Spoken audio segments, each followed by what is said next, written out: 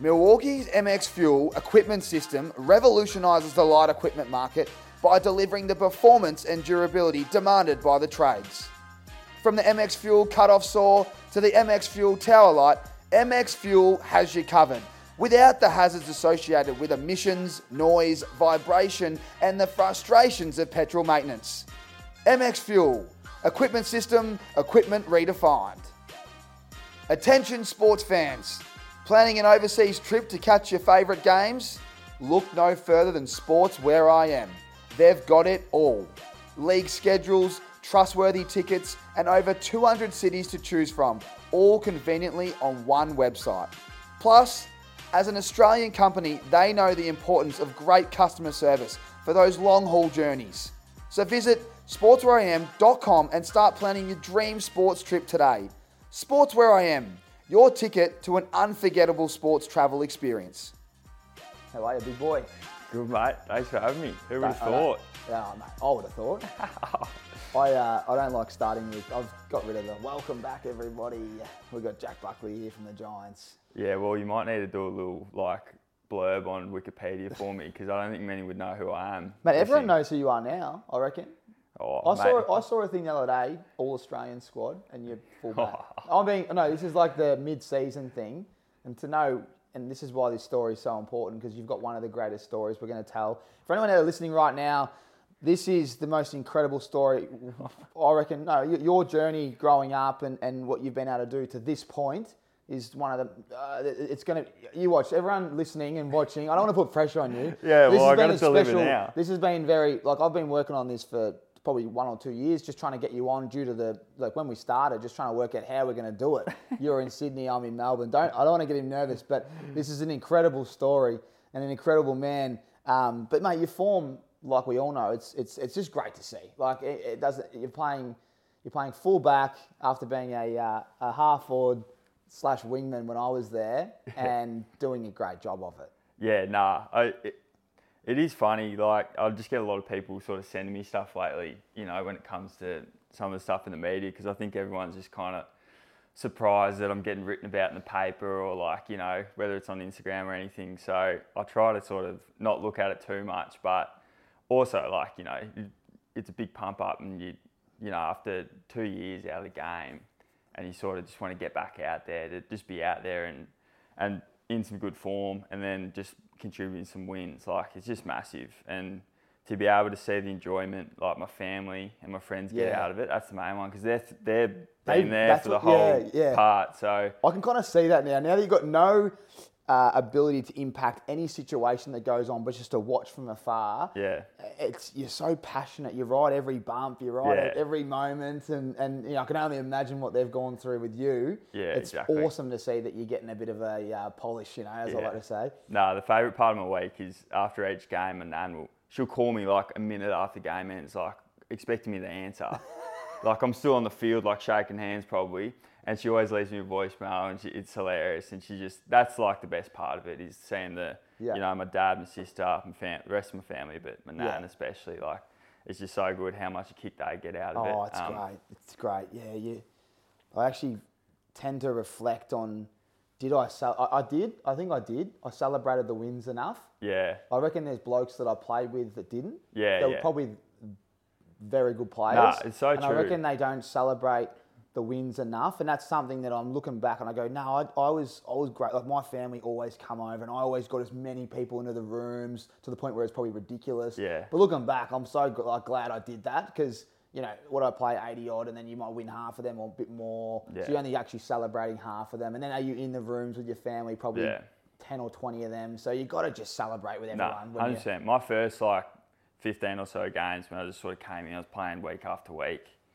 Some of the wins, I probably didn't enjoy them as much as I should have, because I was pretty hard on myself, and I didn't really care if I played well, if we played bad, if we won. But especially now, just being in the year for 2 years, being in the rooms after wins and not really being a part of it, just being an actual contributor again, it's the best, sort of. You don't get long, you get maybe a couple of hours of it each week, but it's special, and you just want to keep it going. It's the best feeling in the world. Yeah. We're going to get to all the footy stuff. We're going to go through just to shape everyone listening, shape the podcast, I should say. We're going to go through Jack's journey because it's crazy and it's an eye opener for a lot of people. You're going to learn a lot, and it's a real special story. But before we go there, let's talk a little American sport. We are passionate NFL fans. It's your one wood. It's mine certainly as well. And where did the love of NFL come for you? Because, again, everyone's got a different story. How were you first opened up to the sport? Well, it's like most through NFL fantasy. Me and a whole bunch of my schoolmates in about, I reckon maybe 2015, almost 10 years ago, we sort of... How old would you be there? It was sort of year 11, year 12, and we got a league going, and it was hilarious. It was still going, as they do. Like, once you start one, you end up having it for like 20 years. It's the best part. Yeah, exactly. And then so we got going there, and then the competitive juices started flowing. So me and, like, my best mate, his name's Dougal, like, we're obsessed, and we just went down this rabbit hole of just studying, like, there's so many resources out there. And then that sort of just bled into just loving the game. And, now it's just appointment viewing. Monday, we used to do it. When we were playing, we used to get up Monday, 3 a.m, rolling a pre-season training after a morning, riding the fantasy team on Red Zone. So, no, I love it. And NBA is similar. I love NBA too. So they're two sports that I just watch as much as I can. Oh, it's great. We normally do this off the bat, but we're going to do it now because Sports Where I Am are our new sponsors, mate. And I just think while we're talking this stuff, let's just get it out now.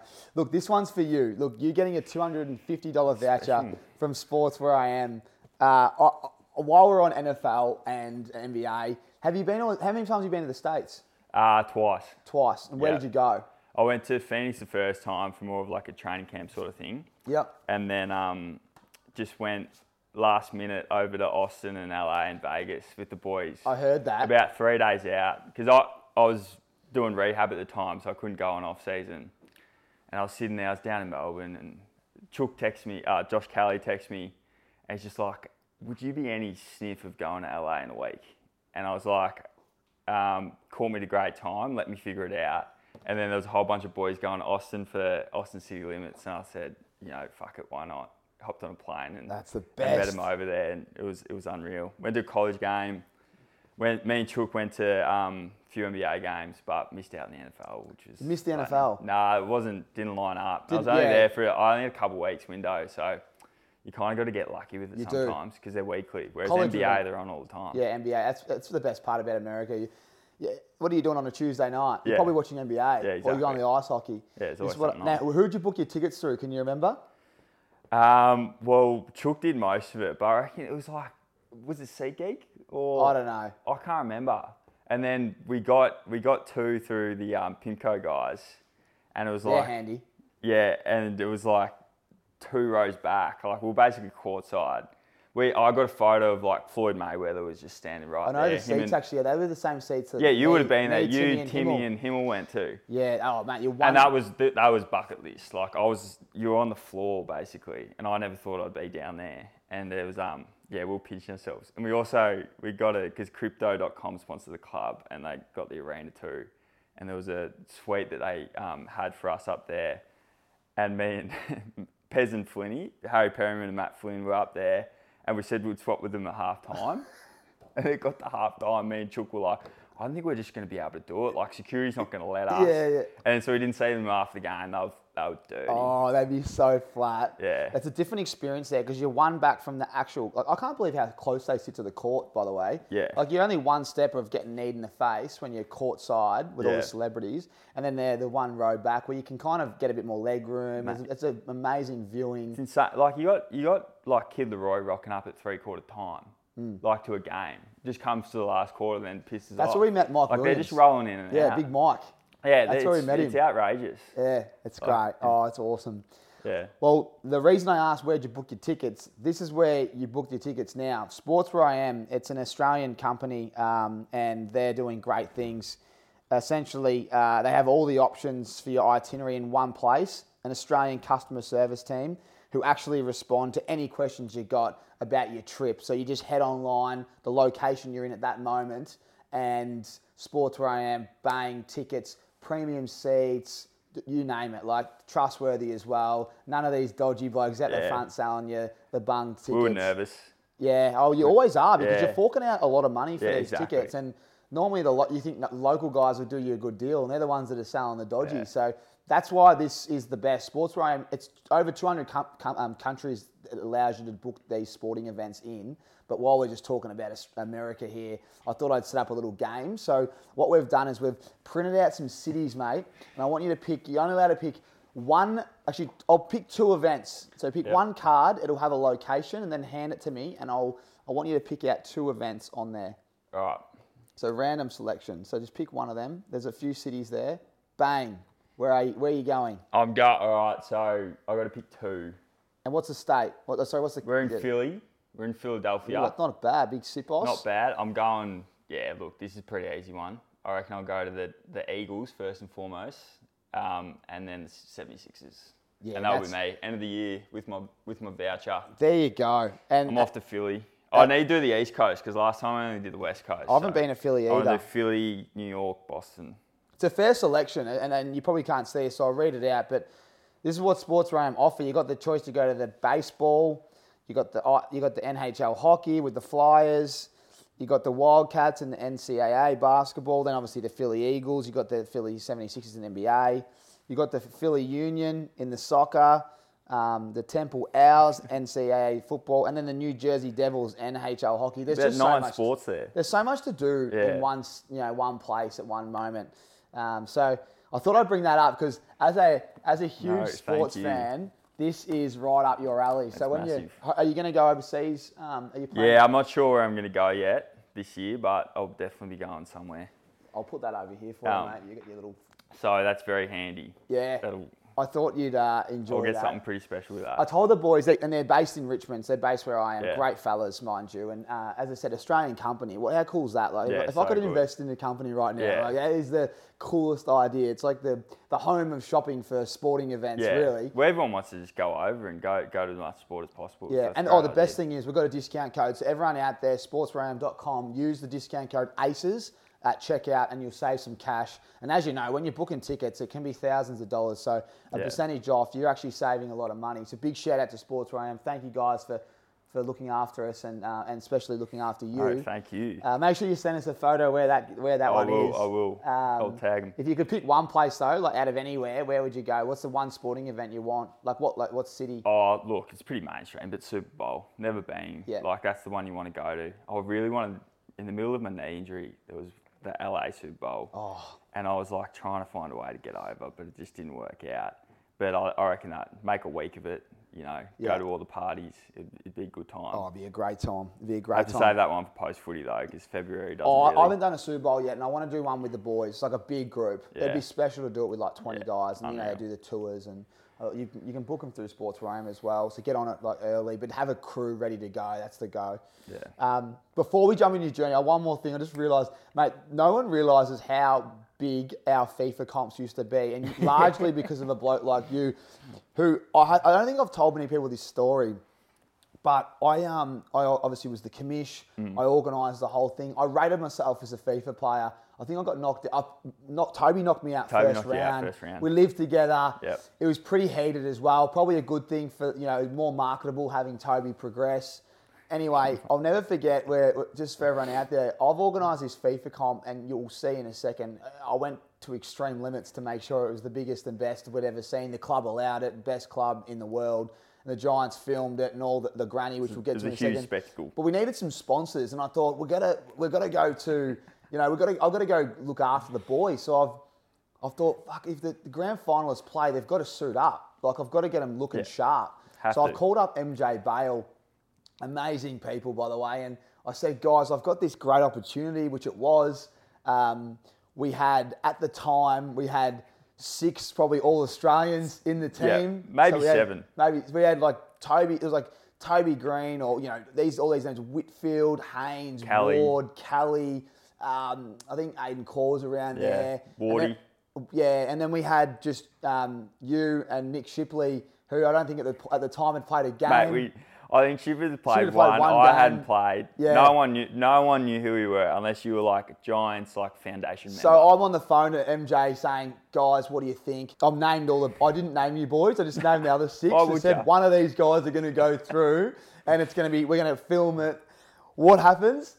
You and Shippers go to the granny, and I promised them the world. Oh. And not only that though, it worked even better. You and Shippers have gone in. They've decked you out in a custom suit, pretty much. He's gone the nice maroon. You've gone the premium blue. Mate, that was the biggest 4 weeks of my life up until that point. There was that much cash. So everyone had to bring $100 prize. So not cash. It was like you had to go out and spend $100. Cog's got the bread maker. Yeah, Cog's got a bread This maker. bloke got $150 worth of toiletries. I went to Chemist Warehouse and said, this is what I I had thought 2 I'd years win it. worth of toiletries after that. Well, it's the best idea in the world. I wanted it for myself. So I Yeah. thought, well, I'm going to win Well, this thing. that was not going to happen. I know. but Thank you. I'm glad I for the- didn't know for the because donation. Kimish can't win, a bit corrupt. Yeah. Well, I bet. Anyway, the reason I bring this up, is that one of the greatest sporting achievements you've It had? was, and it was my only one up until that point. Like I was going to all the functions, the BNFs, and I was the FIFA guy. Like fans would come up to me, and like I would always be sort of like sitting near like Sammy Taylor, and like he was about to be All Australian, he was playing a grand final, and then they would just come to me and be, the FIFA comp, mate, how good was that? And I was just like lapping it up because to that point I was loving it. Like that was honestly like my crowning achievement. And then all the prizes you get, and then remember you started the lockdown league, and then Soldo knocked me out first round. I couldn't believe it. I was in shock. That set me back, and then but no, it was special. And the suit, I remember rolling in the MJ Bale, me and Shippers, and they were just like, you could tell they were like, what's going on here? I don't know how you got us to, like, free suits, like everything. Yeah, they were great. But in the end, it worked out beautifully because the club, these clips went viral and the video's out there if anyone wanted to watch it. But talk to me about your entrance, because even I was shocked. I couldn't believe how good it was, and we're going to get it up. But what was going through your head? Because it was very... it's like you'd practiced it. You're a very, quiet kind of guy. You're very relaxed, very zen, I'd like to call you. And then out of nowhere, in comes Triple H. Is it Triple H? Yeah, Triple H. H. I put on some weird persona during that day, like in the press conference. Like I remember watching it back. I was like so arrogant, and just like I wasn't like that. And the entrance was another one. Like I was living with Sammy, and the night before, like he was sitting on the couch, and I was just practicing my entrance because I love WWE growing up. Love Triple H.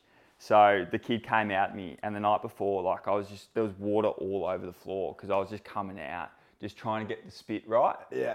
And then I remember before it, I was in the showers just trying to like ask some boys, like, what do you reckon? I was doing the spit. And then I've come out, I burst out, and luckily I got the first one right, but he does one after it where he does the one Yeah, forward, the and I camera. completely shanked that. Oh, it doesn't matter. But I don't think anyone sort of realised because no one was that big a Triple H enough like me. No, But I loved it.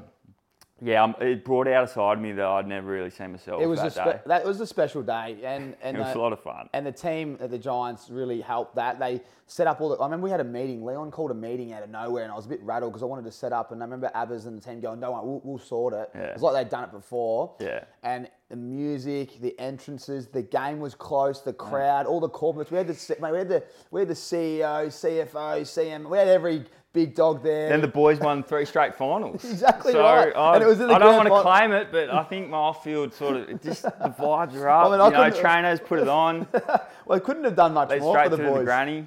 That was a great 4 It was weeks. a good vibe. It was good fun. I was so far off it, so I was just enjoying the ride at the time. I wasn't like, I should be playing. Like I was just like, mate, I'm a part of a grand final squad here. Like I'm soaking it up. That was a special time.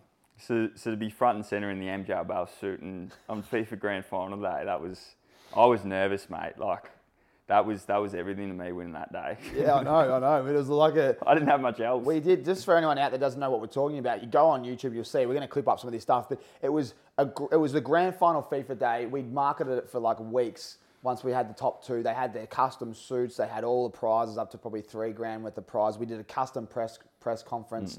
We had the whole football club watch it, which Had the made boys Rixies on. feel really awkward. Had the Rixies on. We started actually selling them after that day. I think that's when the business went to the next level. We had a custom trophy. Wardy helped organise with his player sponsor a custom trophy worth about $300. I think you'd. Aiden Cole broke it. Oh, you're kidding! Putting it in the car. Jeez, leaves the club, breaks the trophy, never far out. But that trophy was elite. The whole thing was just so. Everyone bought in, and the crowd, like when you just played the granny, every goal mattered, every free kick. Yeah, you boys are going at it. Like, it was just it was a different experience for everyone. And I was actually a bit of the villain that day. Yeah. Like Chippers was the underdog, so I didn't have many people. No one likes the favourite in that day. No one likes a favourite. So I had a few loyal guys on my side. Like your Steinies, that 40s group. I was torn. I had to just. You were sitting on the fence as commish, but at the end of the day, we got the chocolates. Cream rises. Hey, cream rises at the top. Very good, mate. Well done again. That was. I haven't actually thought of it till now, and that was some scenes. All right, without holding everyone up, but mate, let's get into your journey. How would you describe your journey before you get into it? Like so far. Yeah, well, it's been a bit up and down, but it's been long. You don't really think about it much until you do stuff like this and you start to reflect on it. Like when you sort of said if I could come on, I was trying to think, like piece it all together in terms of, it's not until you think back that you think, oh yeah, it has been a bit of a journey. And hearing you talk at the start, like, it's a bit humbling because I don't think of it much in my own mind as being like this amazing thing. It's just sort of like, you just got to deal with your own reality kind of, and then just kind of keep jumping over whatever hurdles come your way. And I got really lucky at times too. So I was really fortunate in that sense. So it's just sort of been a bit of a whirlwind and a bit of an unorthodox way of sort of finding myself in the position I'm in now. But there's so many stories out there of different ways you can just kind of get on a list or even just sort of get through life in general. So, yeah, I guess. I think you've nailed it in the head there. So we're going to talk about the hurdles you've overcome, getting on a list, and then just getting by in life and, facing all these hurdles and jumping over the next one that pops up, because a lot of people have got hurdles in front of them and they've jumped over them and they're dealing with their own personal things, and that's what I love. Let's start with your biggest hurdle as a young kid with your mum. Like, I'd love you to tap into how big that hurdle has been to jump over, and even now, it's not like you'd move on, but there's a lot of people out there that have gone through similar things, and this is where it all probably started. This is probably when it got real tough for you how old were you at the time? Yeah, I was 6 when mum passed. So yeah, there's so many people out there that lose loved ones, and unfortunately happened at a pretty young age. And yeah, it's sort of something you sort of carry with you through the whole way and through the rest of your life, because unfortunately you don't really have too many memories that you can sort of just draw back on. And so it's pretty hard in that sort of early stage of life, especially in, you kind of just got to lean on what's around you. And I probably didn't deal with it great in terms of, I just sort of ignored it in a way. Growing up, just try to shelve it, and which, yeah, it's never the right way of going about it. But I was just really lucky. My old man, like the relationship I've got with him, he sort of, he was working pretty flat out there, but still managed to, really look after me and my older sister Tess, who, and Tess especially, like the relationship I've got with her throughout all that, we sort of had each other there for a while, because we moved to Sydney just shortly after she passed, so we didn't have much family around. So,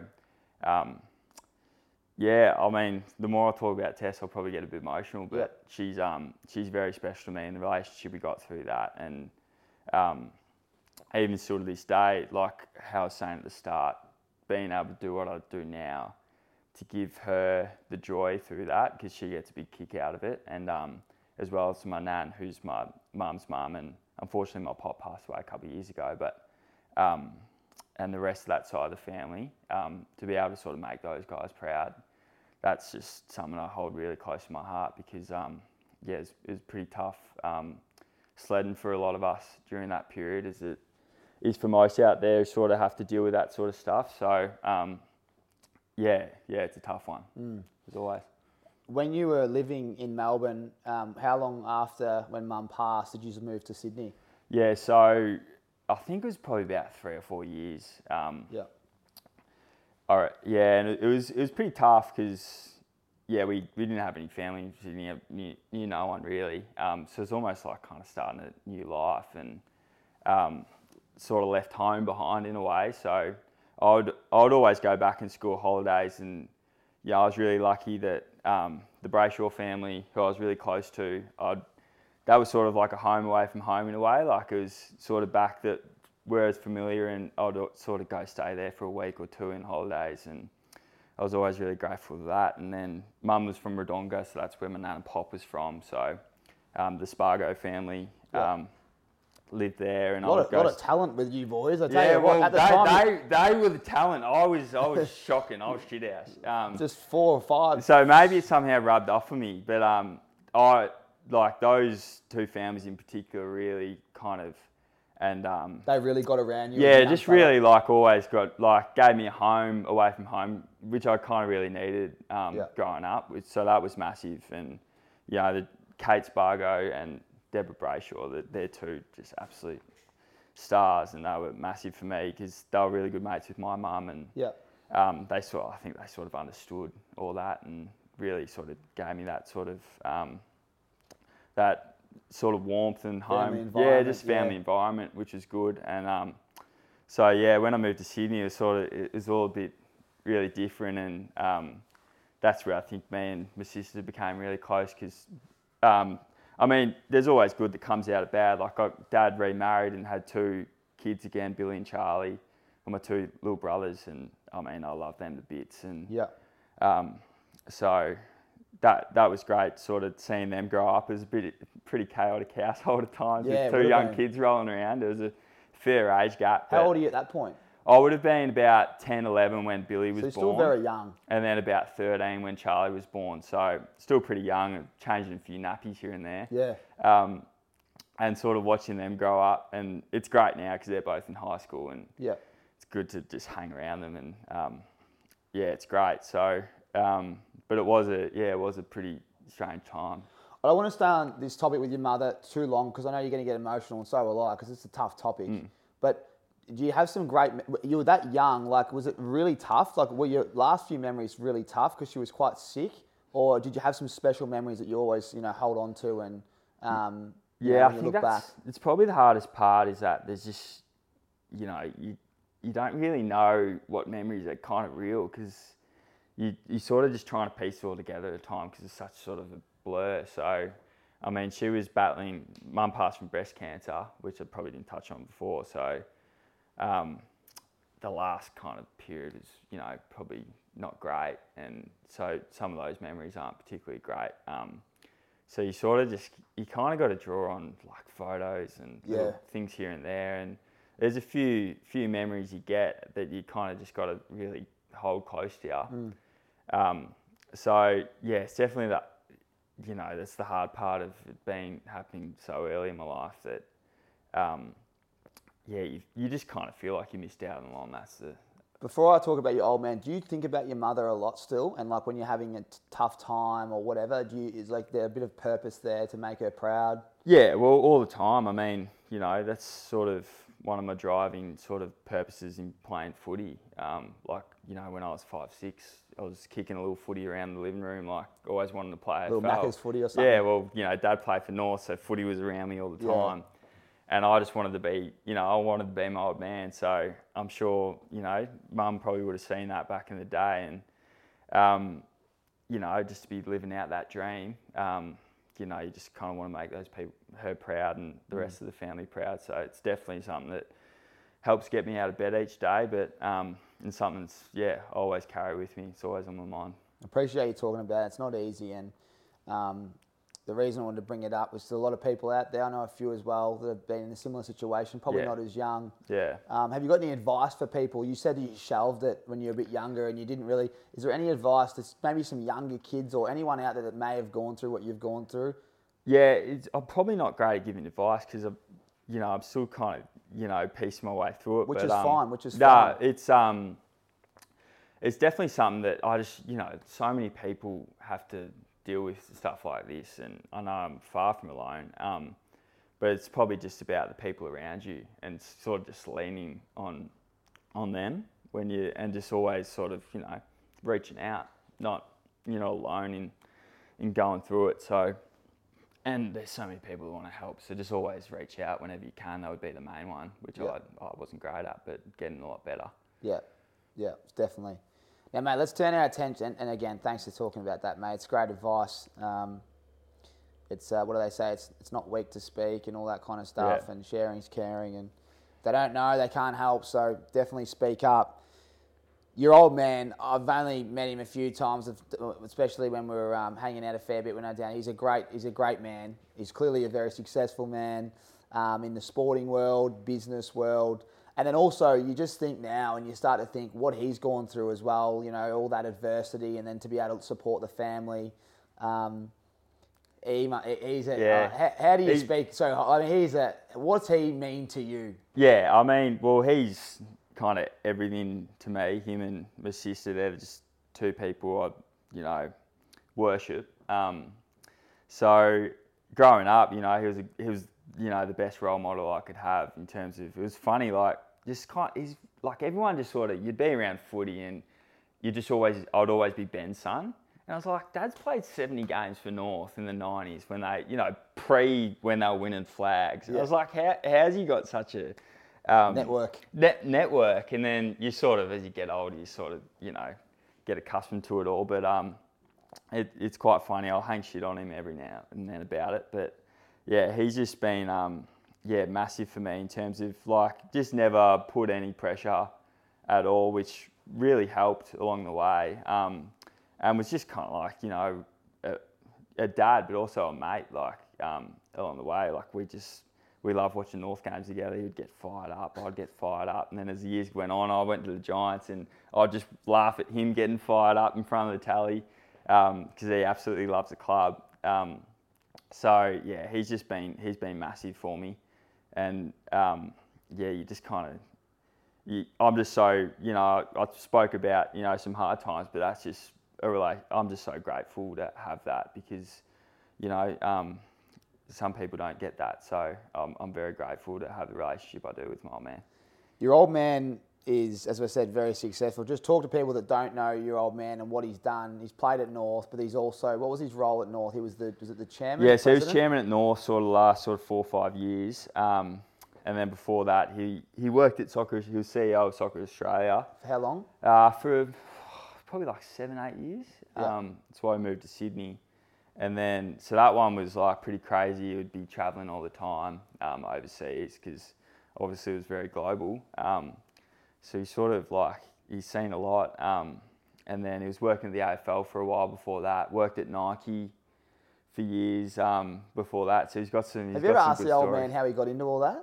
I'm really interested. Yeah, he sort of just segued through footy and started working for Nike, and then kind of worked his way up. I probably butchered the story a bit there, but and then he's got I remember I was sitting there I was 15, 16, club basketball, and one night we were just sort of around the table and he's telling a story about how he had dinner with Michael Jordan, Charles Buckley, and because when he was working for Nike, he had to look after him for a weekend or something. And I was just like, mate, how have you never told me that? So he's got some. I'm very lucky that he's got some great stories and definitely some great advice on things because he's been around. But so he's had a fair few jobs, and I guess that speaks to why everyone sort of calls me Ben's kid whenever I roll around. Well, he's one of the coolest around dads. The footy world. But it's something that I've never kind of shied away from. I'm really proud of it. We speak about your old man and the influence he's had on you. He's obviously gone through the footy, the highest level. He was chairman of North, ran Football Australia as the CEO. CEO, right? Yep. So he's got amazing leadership qualities, great values. He's a great person to talk to about probably anything. Now that you're playing AFL and you're playing fantastic footy, which you always were, we're going to talk about why it's taken so long with all your hard luck stories. What are some of the things that you're so lucky to have had, I guess, brought up from your old man? Like, what was something that he taught you young where you're like, oh, those values as a youngster, like, they've really held me in good stead to this day? Yeah, I think the main one is kind of just hard work, which is really cliche, but it's more just about kind of, I don't know, it was more a sense of just kind of being a good teammate and being someone who, like, he was probably, I'm not the most natural leader, like, you know, I'm a bit more reserved and until I get a bit comfortable, but I just always wanted to be someone people loved playing with, which kind of took me a little bit to figure out how that sort of looks and feels, but mainly it's throughout sort of just kind of, my mantra was kind of just head down, bum up, and sort of get to work, and then throughout that gain some respect and just be really coachable, like always just take feedback, whatever role it was, just do it, like don't feel any entitlement to any sort of position or team or role, and just sort of just take whatever you can get really, and then just sort of stick to that and just give it everything. And then he was always just really adamant about just make sure you're sort of having fun doing what you're doing. Don't just do it because you feel like you have to. Yeah. So that was, we'll probably touch on that throughout sort of, there were some times where I wasn't enjoying it so much, and he was just so supportive to just sort of move on and try something else. Yeah. So that was probably the biggest part through him, that he always was on the outskirts, like never really got involved much in the teams or coaching or anything. He would always be in the furthest, like standing under a tree, like you could barely spot him at the games. He was always pretty reserved and to himself, but I really liked that. I just didn't, I didn't sort of want someone hovering around. So Yeah. it definitely, it was great for me. Yeah, it's great that you said that. You do cast your mind back to the local footy days, and there's nothing wrong with parents that get involved. Not at I'm all. just saying, You that need I them. was the same. I used to love, especially if you're going all right. You just used to love the old boy being quiet and Yeah. giving, because when they do give feedback, it's like a hit. It's like the best. It's like they don't give much of it, and when they do, it's gold. Yeah, exactly. Whereas just having the voice everywhere and talking, I think it's when you're involved so much, you can't see the big picture. Yeah. Clearly, your old man would be very calculated with his feedback. Yeah, for he you. was very. So how did you go? Because now you're playing. Like, I want to know your journey. How did you Yeah. get into it? Because it's a unique one, and it happened pretty quickly late. So Yeah. just touch on how you got to the Giants. Yeah, so I'll sort of try and piece it together and cut me off along the way if you want me to sort of pick up on anything. But basically, I was just like any normal kid, like played Oz kick, played junior footy, was okay. Started the Swans Academy when I was about 12 or 13, living up here. And, they sort of like just got everyone in the doors. It wasn't like it was this great big, like, oh, wow. Just try to grow the game. Yeah, just try to grow the game. There was, yeah. hundreds of kids in there. And then they'd sort of, pick teams to play on the weekend against like other academies or whatever it was. I can't fully remember, but never got picked. Like I was just hanging on. Wasn't a great junior, like was okay, but never up there with, the top tier sort of level of kids in whatever teams I was in. I was just playing at East Sydney, and then had to move to Maroubra because we didn't have enough players to fill a side. So we ended up sort of combining forces with Maroubra Saints and actually formed a little bit of a super team there. Didn't lose for a couple of years. That's good. Good fun. But and then sort of around that 15, 16 age, I was still in the Swans Academy and just wasn't like really enjoying it. Never getting picked for any sides, like nowhere near playing state level footy. And so I sort of just went to my old man and was just like, look, I sort of wouldn't mind giving it up because I wanted to play first basketball for school, and I could only do that if I gave up the academy because training like clashes. And he just immediately said, mate, just go for it. And then so it was just before one of those like pre-season sort of like 6-week programs in the academy. So mainly I just didn't want to do that. I was just like, I'm just going to go play basketball because I didn't want a bar of it. Because I kind of hadn't really figured out like that I wasn't dog hungry at that time because I just didn't think I was any good.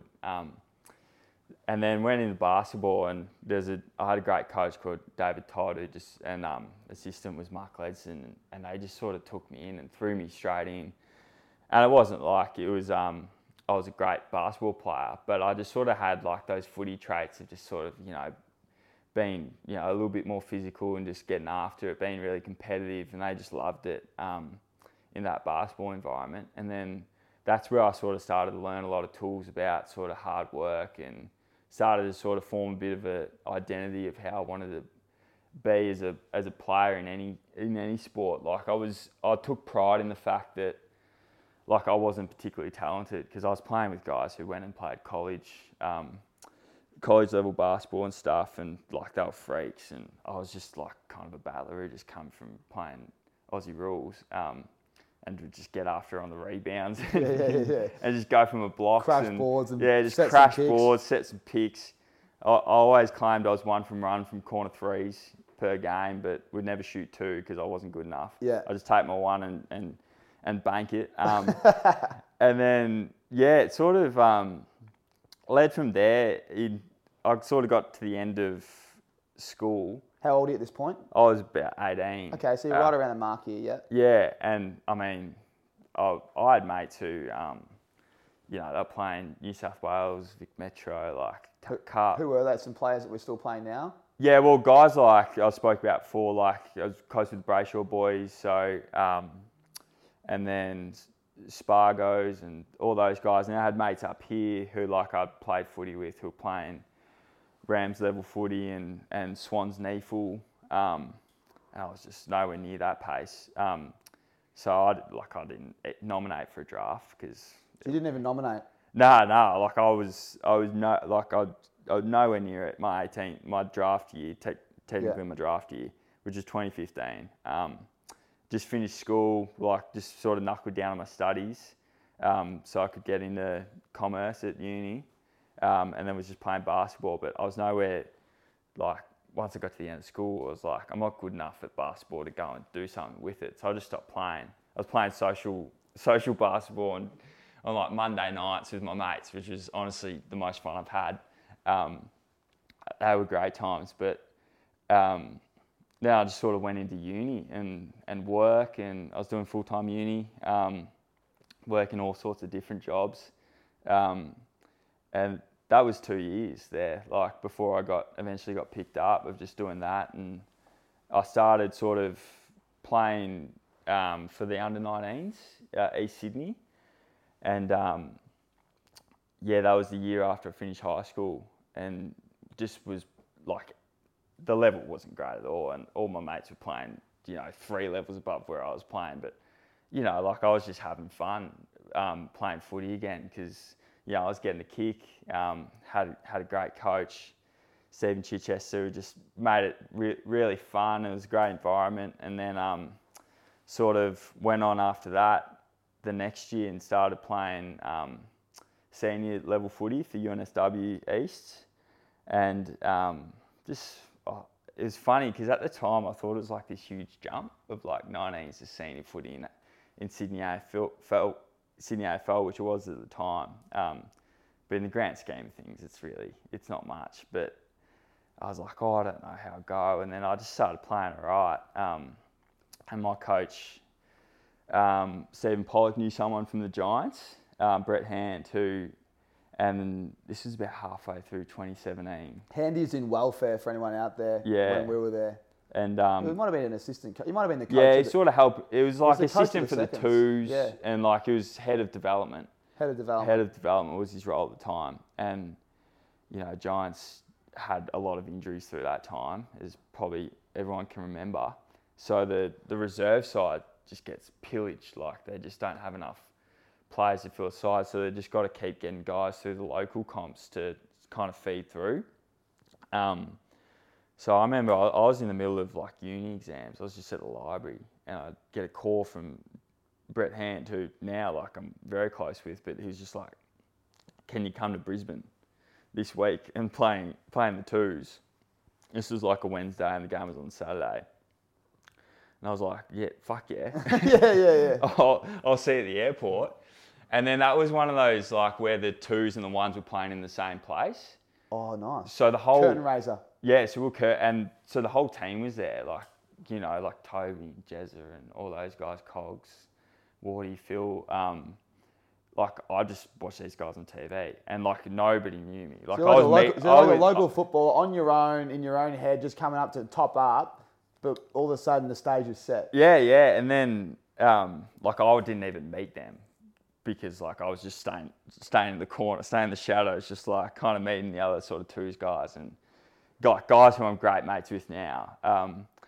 And we went to Brisbane and like their side was just stacked and they beat us by like 100 plus. When you say stacked, it was like, wasn't it like max? Oh, they just AFL didn't players? get any injuries. So it was like 22 listed players. And like I'd never played like a rep game in my life, let alone a knee, like a... One down from AFL. A knee full side full of 22 blokes getting on under AFL contracts. And so I remember I was on like, you know, Matt Eagles and he was like 100 kilos, just huge. And I was 80 kilos at 194. What are you now for context? Like I'd be like 92, 93 now. So 13 kilos heavier. And so I was just running around like on the half foot, like no idea what I was doing. Because AFL Sydney level, like it's just sort of kick long down the line, you know, contest kick long. Like the Brizzy Lions, they're just zinging it like around 45s, everything. I'm just running around like a headless chook. Lucky enough, like sort of kick a couple enough to bring me back the next week. And then the next week we played in Blacktown out there, and I didn't have my license at the time, so I had to catch like, you know, a couple trains, a few buses out there because from Bronte. Oh mate, so you're living in Bronte. I was living in Bronte at the time, and so it was a fair hike. That's a grim hike. It took about like probably over 2 hours, but like at this time, like I was just like buzzing, so like I didn't care. Like it was probably like a 1 o'clock game. I left home at 8 a.m. Yeah. I was just wanting to get to the ground like 3 hours early, and then so got out there and. Stephen Canelio and Brett Delidio were coming back from injury, like long layoffs, because like those boys don't belong in the twos, but they were just like they had to come play their token one game and then straight back in. Just a little bit of game time. Yeah, it's a bit of game time, and so there's just sort of like there was a lot of the boys around and like a lot of people from the club, and yeah, I was brushing shoulders. I was you know meeting Brett and meeting Steve, and I was like. Guys who I know well now, but at the time they were like just, you know, stars to idols, me. yeah. Yeah, I just watched them on TV. And then just played pretty well that game. Like, went all right. Don't say pretty well. You had a blind. Oh, I'd kick like, I think 2 or 3 and got a bit of the footy. Surprised myself. Like, I was in the game going like, geez, I didn't think I was at the level, and now I'm sort of like playing better than I was at local footy all of a sudden. And then and then we got the win, and then after the game, I was like, I think Cogs got wind that I caught the public transport out. So it speaks to the person he is. He just comes up to me, he's like, yeah, I'll give you a lift. You come and I'll drop you back to Bronte. So I'm in the car with Cogs for an hour. It's biggest whirlwind of a day. And we're just talking, you know, he's like the best bloke in the world. And then about a funny story, actually, halfway through, like, you know, after a game, you're just getting in Gatorades. I'm busting, like, long car ride. Like, I'm about to piss myself. And I'm like, I can't make Cogs. Yeah, I know what you're like. You wouldn't say anything. I was just trying not to say anything. So, like, to the point where we got, like, halfway through, and I was about to, like, you know, he would have had a nice car. I can't remember what it was. But I was about to piss in the passenger seat, and I was like, "Mate, I'm so sorry, but like, I need to go to the toilet." So it was like in the middle of Surrey Hills. He had to pull over in a side street, and I just had to like get one out quickly and get going. And then we dropped me home, and he was like, "Oh, a few of the boys are having beers. Like, do you want to come?" Is at Matt Flynn's and Himmelberg's place in Drummoyne. So I'm like, yes, and then got another couple buses and a train out to Des Moines straight away. Got on the beers with them, and I mean, it was like there were probably 5 or 6 of us. Had a great night and got talking, and then all of a sudden they sort of found out who my old man was, and I was like, who the fuck are you? Like, Yeah.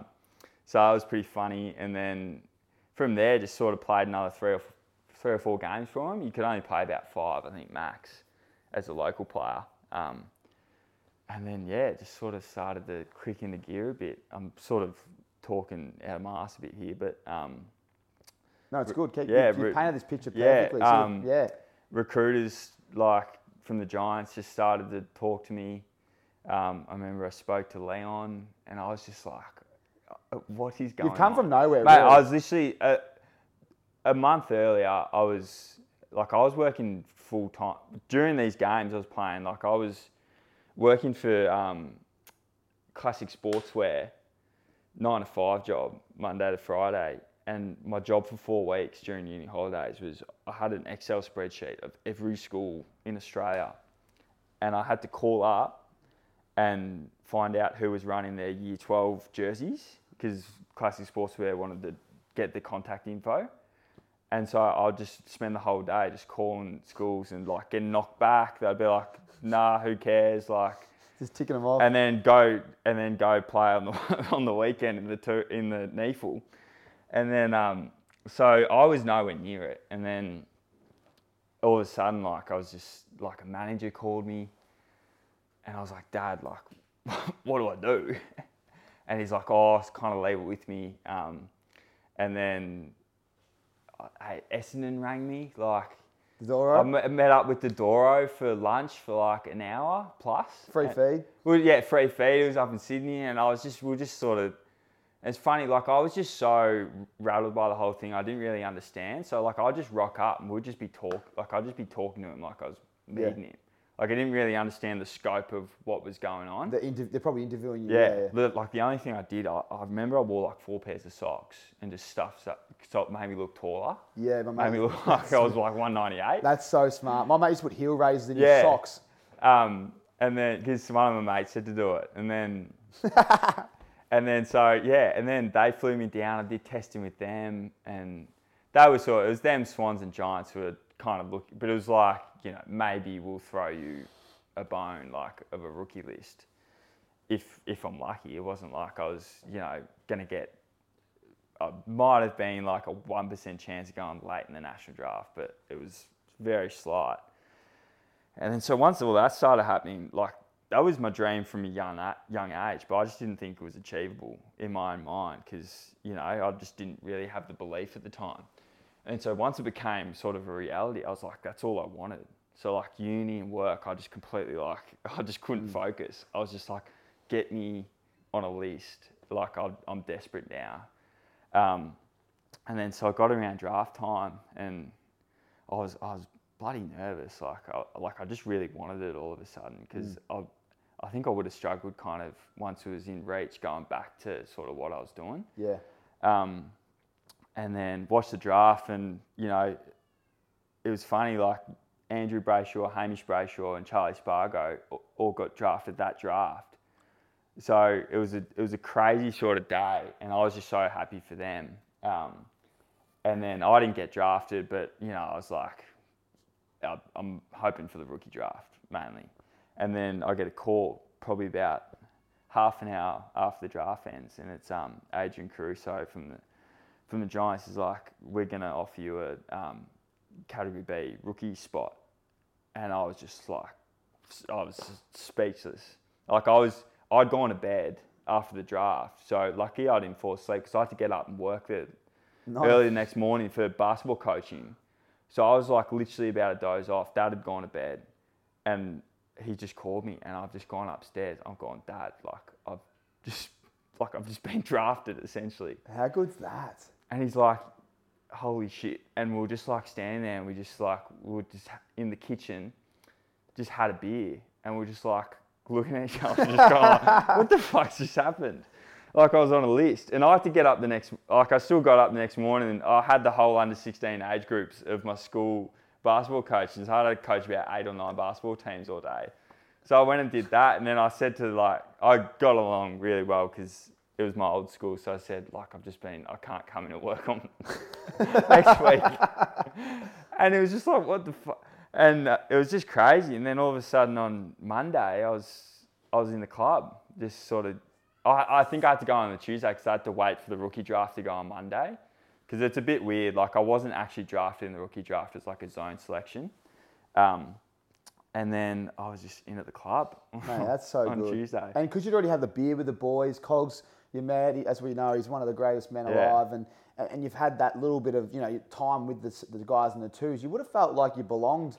Like you wouldn't have been creeping around going, hey, I'm Jack. You would have been going, oh, you boys already kind of know me. You saw me play that game. I luckily had a blinder, so you know that I can play and let's get to work. Yeah, it definitely helped. Like, I just rocked up and they, like, we all, like, I couldn't believe it as much as they were kind of like, oh, like, shit, Bucks, like, just got drafted. Like, there's guys like Matt Flynn, Isaac Cummings, Zach Sproul, those sort of guys that I was playing with when I was topping up. And it made it so much easier to sort of just come in and know a few guys and get to work. And then the guys who got drafted, which got drafted with, like Sam Taylor and Brent Daniels, Nick Shipley. What year is this draft? This is 2017. Yeah. Aiden Bonner as well, who those two aren't at the club anymore, but Binger and Sam especially I'm close with and been through a lot with through the years. But yeah, we just hit it off, and then all of a sudden you're just in it and you just sort of rock up and train each day. You got your program, and then you're just sort of living your dream. And I was just in an AFL pre-season, and I literally never done a weights program before. So like I did my first like kind of proper weight session, like day one, and then the next day I couldn't lift my arms. Like I literally couldn't. I couldn't train. Like I couldn't mark it. Like I rocked up and I went to the physios. I said, like, guys, like this just hurts everywhere. Like, what is going on? And they were just laughing. Like they were pissing themselves. Like they talked about it for years after. Because like you put your checking like data each day, and you got to tap what's sore. And so I've just gone biceps, triceps, like shoulders, and then they were just losing it. Because usually it's like, oh, I've got a sore calf, like manage it. Yeah. I just had like bicep DOMs, and I was like, I don't know how I'm gonna like catch the footy. Yeah. And then so like it's just stuff like that. I was just kind of learning on the fly, like what a professional environment was. Which is funny because I've sort of always been exposed to it through dad and stuff, but I've just never actually kind of lived in it. Yeah. So, and then it just sort of came down to, all right, like I can barely, like I was a shocking kick. Because, I grew up in Sydney, you don't get that many kicks. You're not kicking at lunchtime and stuff. So I was like in drills and I was just making sure I just found a way to get the ball onto someone's tit. And yeah, so I had a lot of work to do early especially, but, I just kind of, like, the main thing I sort of got picked up on or got drafted from was just kind of, like, competitiveness and work rate and tackling and all those kind of, like, just attitude and effort kind of stuff. And then there was kind of enough there, like, through how I was pretty raw that like, maybe I could get some form of talent going. Maybe I could be all right. Your talent, you got a lot of talent. Your speed's through the roof. It's an amazing story. And I think what we're talking about now, and this is why your story is so good, is you've come from the clouds, you've had a really tough upbringing, you've had to relocate from Melbourne to Sydney. The old man's successful, busy, travelling, you and your sister are super tight. You've lost your passion with AFL, you've gone to basketball, you're working a 9 to 5. You've got the opportunity through whatever you want to call it, a little bit of luck to go top up because the Giants need one. You've turned it on out of nowhere. You've just proven to yourself. It's a great example for young kids that you should believe in yourself because you got more to give than you think, and that you've done that with guns. You've been opened up to what I think, the Giants is an amazing club and so lucky that Cogs has identified that you needed a lift and you've started to get a bit of a taste of what it looks like. Then you get your opportunity, all of a sudden you're picked up. And at that point, you're probably thinking, oh, here we go. It's going to be smooth now. Like, I'll just put my head down and obviously apply myself, get my body right. And then hopefully, it's all smooth sailing. But unfortunately, like life, we talk about these hurdles. There's no bigger hurdle than the first one you had. But then now comes the mental resilience and the hurdles that you're now facing, which we're going to dive into. How tough has your journey been to probably this year after you got drafted. Yeah. Well, Like, take everyone on a journey of what you've gone through. Yeah, well, because getting on the list, it wasn't like this massive sort of hard luck story of like, you know, some guys like try every year, nominate. They're just like playing state league footy and they're just waiting for their shot. Like a lot of mine, like I'm very grateful. Like it was kind of right place, right time, and I got pretty lucky along the way. But then once I got sort of thrown in, and I thought, all right, like let's go. Like when you come in an AFL club, you're not really sure what the bumps and the bumps are like. You kind of think it's all pretty linear. So I sort of just got to work, had a good pre-season. I was like, all right, let's get some footy in, and then first pracky game, do my hammy. It was pretty flat, but like not the end of the world. It's the first sort of injury I'd had really. Like never really got injured before that, and then sort of that hammy led to the next one. Like about a week after I'd come back from that one, it was like a Tuesday session, and you know what they're like. We're like jogging around, like doing like full ground kick and stuff. Skills T1. And I remember I was just leading back, and T1 you meant to like not sprint, but I'm so like I don't get it still that I was just like humming back on a lead, and then just pin the hammy, and then first game back from that one in Darwin, I remember it was about mid-year, did it in the first quarter. So I did about 3 that year, and it was I was getting pretty flat just because like I just wanted to kind of prove myself, but I wasn't getting the chance. And I was living with Sammy Taylor at the time, and he also did 3 hammies, so we had about 6 between us. Oh wow! I didn't know that he did 3 as well. Yeah, but he still managed to get some AFL games in then because he's a superstar. But I was like just hanging on, and I was on 1-year deals, so like I was lucky that year. The club before the end of the season, they gave me another one because it's just kind of like they didn't really know, so I think they sort of gave me another chance. And then the next season, I was trying to build, but then sort of did a calf, did another hammy, and just sort of couldn't get any continuity again. Played a fair few, played probably like 6 to 8 games maybe in the twos. And then the end of that year was pretty like touch and go whether I was going to get another deal.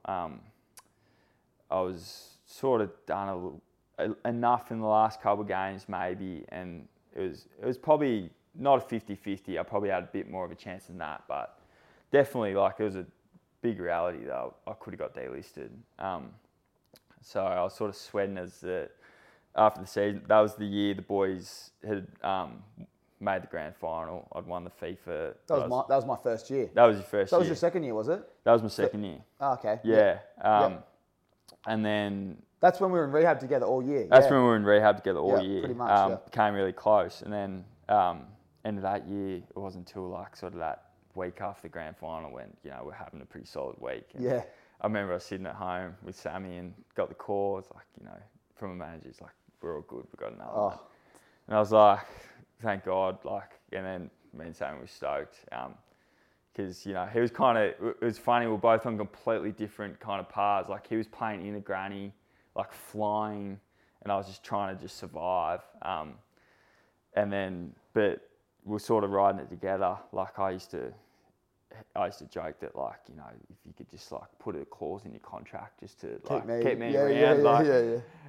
So we used to joke about that a bit, which is funny. And then that end of that year, got really fit, like put a bit of work in it, and came back. This is 2020. This is 2020 pre-season, just before COVID, and I was in good nick, and I was going alright.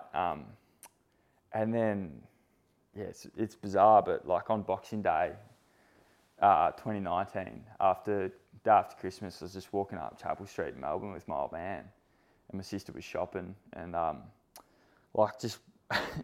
just half my body just started going numb. And it's hard to explain, but I didn't know what was going on. It's just sort of, and then I called the club doc. I was like, mate, something's going on here. He's like, go to the hospital, get to ER, and I couldn't speak once I got there. Like, I couldn't actually get any words out. Like, they asked me my details, and I was just speaking dribble. And so they sort of get me through, and they sort of like, I'm getting brain scan, and all of a sudden I'm just crook as, and like vomiting and doing all that. And then I'm sort of in there and they do scans and ends up, like, I'm thinking, like, what is going on? Well, it's like symptoms of a stroke. Yeah, it's basically the same symptoms. And then they're like, oh, you've got like a type of migraine. And then immediately it's like, oh, well, that just felt like a whole bunch of carry on. Like, you know, a lot of people have migraines and... the word migraine gets thrown out like it's an excuse to get it does, off. but like that was like, I was rattled with how much like that sucked. Like I was in the hurt locker and then 2 days after the exact same thing happened again. And it was just getting worse. Like happening every like 2 or 3 days there for like a week. And then I got another one, and it was like pretty bad. And then I was sort of there with days like, and then so we went to hospital again, and I was there for a couple of nights, and they put me on this medication, and then I couldn't train for like probably about a month. So I missed out on pretty much the rest of pre-season, like January and Feb, which are like sort of the meaty part. And then put on like, I think I went from like 85 kgs to 92 because I just wasn't doing anything, and my appetite was high from the meds and stuff. And it was a strange sort of period. I didn't really know what was going on. And then sort of got over it and then came back, and then COVID hit, which everyone knows. 12-week layoff.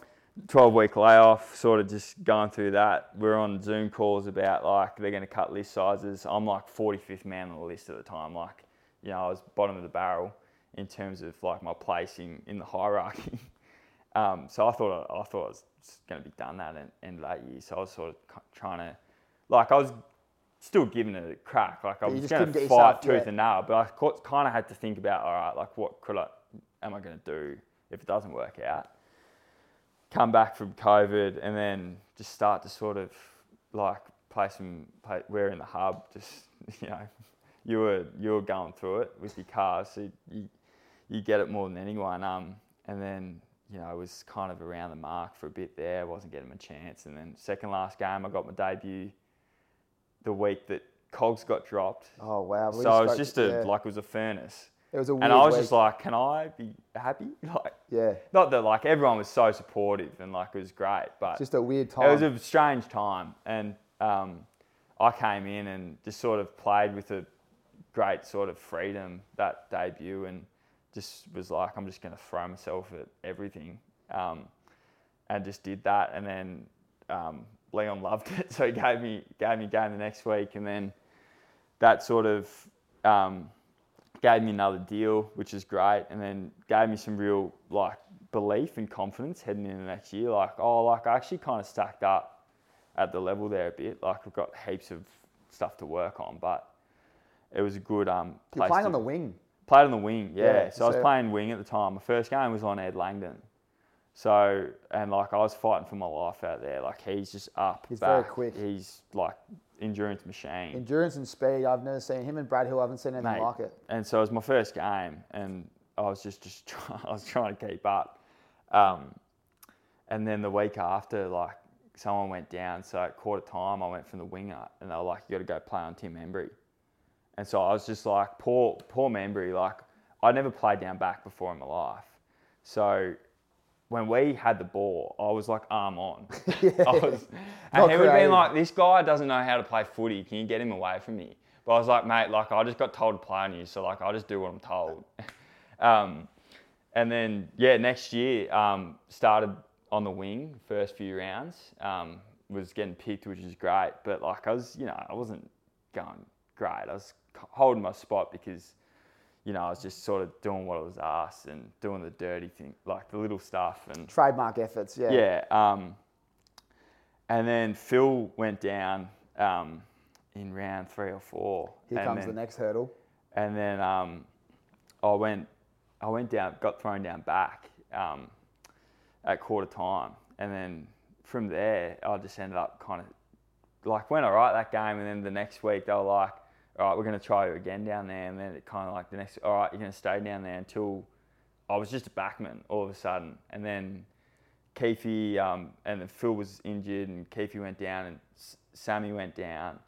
And so it was me and Connor Iden, who were like, you know, we were really close because we kind of went through that last couple of years together. We were playing in those COVID years together, and and we were just kind of like the two kind of keys down there for a couple of weeks, just kind of trying to hold the fort. So it was like pretty funny, but also equally like stressful because like I was, giving up a bit of size at the time. Not that I've got much bigger now, but got a bit more experience. And then it was just playing week after week and was just loving life. Like this is what I'd been dreaming of, what I was working towards. And then about round 15, that's when the knee happened.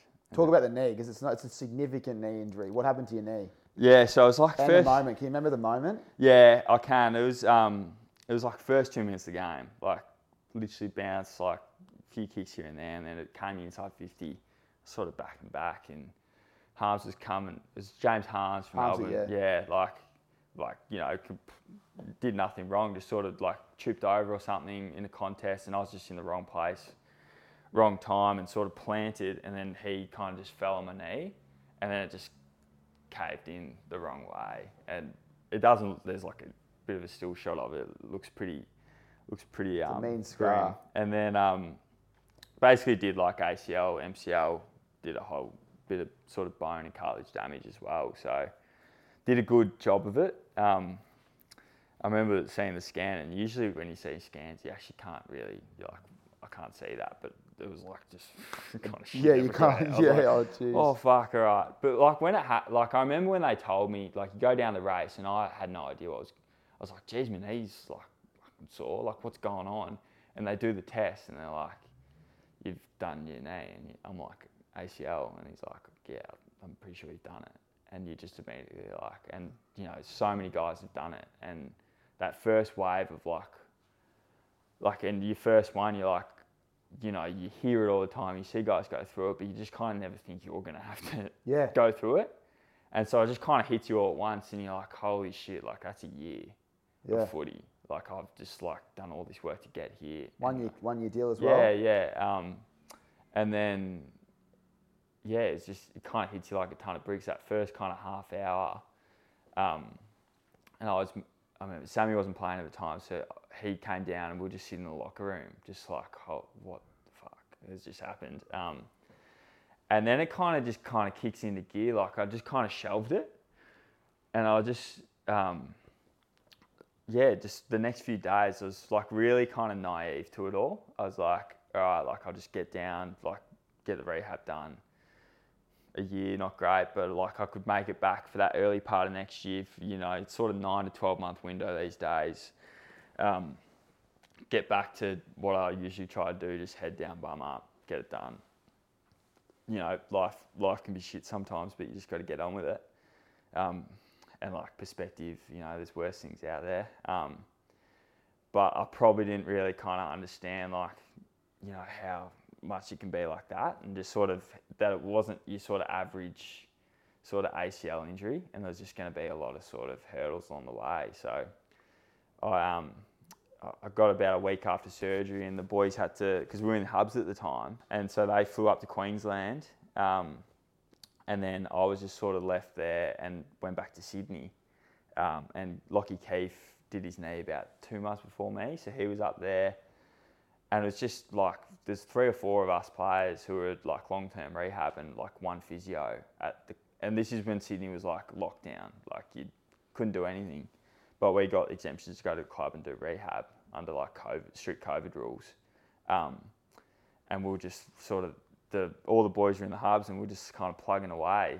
Just isolated in Sydney. I was living with Dad at the time because like, I couldn't walk, kind of struggled to move around at all. So we'll kind of laughing sometimes with, I'd be just changing my game ready ice machine like 24/7 and trying to help me, just put some pants on and just kind of get around. So definitely like some times where it's like funny because of how ridiculous it was. Yeah. And then it just kind of like spirals into, all right, like rehab, and just unfortunately I just couldn't get anything going. So I got about 8 to 10 weeks in, and then just kind of hit this big wall. Went back like 3 steps. New physios came in. They were like, "You're kind of at day one." And this is like 10 weeks in. Like didn't have a quad. Like all the muscles around my knee just completely just atrophied and shut off. And so I had to build up to run. And then my first run, you know, they make a huge deal out of Boys line everyone's up and cheer, first run after an ACL. It's been about 5-6 months at that point. Usually it's like probably 4. But I was just really pushing for it. Like I just needed like a little win. So I was just gunning for that first run. But I was probably like not fully right. And so I remember I ran through this, you know, they do the big whatever it is and carry on, and I'm like head down. I hate that stuff. So I was just like, just get me through. And I just ran and did a lap, and I was like, this feels shit ass. And then so I sort of did another one because I was like, I can't just come out here after all that carry on, do one lap and walk back inside. Like I'll look like an absolute idiot. So I was just like, mate, I would have looked that bad. I would have been running like I had a pole up my ass. Like I was just doing, I'd probably did about 2 or 3 token ones. And then I sort of said to the physio at the time, and Matt Cameron, who I got really close to throughout the whole journey, and I was like, it's not great. Like, so I went in, and then I had a check up with the surgeon, like just normal sort of check-in about 3-4 days later. This was just before Chrissy going. He's like, you need to get, I reckon we need to go in and do just a clean out. It's pretty, like back under the knife, but nothing too major. But I was like pretty flat, but he was like, I think it'll be good. Like it'll get you humming again. And at this point I just needed like some sort of circuit breaker. So I was pretty like optimistic about it. So I was just trying to dodge. This was right when like COVID was just running rampant and like everyone was getting ISO'd. Like remember you were staying with us. Oh, this is the start of 2022.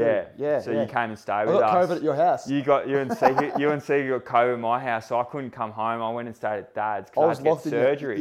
So I was getting surgery and you were staying at my house. I nearly gave you COVID, so you couldn't have surgery. You almost gave me it, but I just got lucky that I didn't, and I wasn't a close contact, and so I could go in. Yeah, after New Year's Eve or New Year's Day. Yeah, so I was lucky. I just dodged you. So that's where you had the surgery there. And then so I had the surgery then, and then it was meant to just sort of like set me back a couple of weeks. But what happened is just completely lost my quad again, like all my muscle. And I ended up it just ended up being a fair setback in the grand scheme of things. And I didn't run until 2-3 months later. And by that point, the season had started, and I was sort of hoping to be back around 7-8.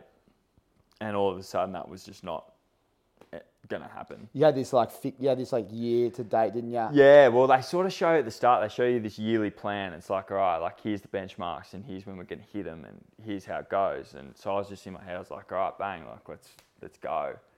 And then it just got pretty deflating around that time. Like, and what you probably haven't touched on here, which I'll help you with, there's a lot of little things you're doing just to get your quad moving, and you're doing so much recovery and so much repetitive stuff for your knee throughout this process for a long time, and then to start again, and then also have 3 months of complications.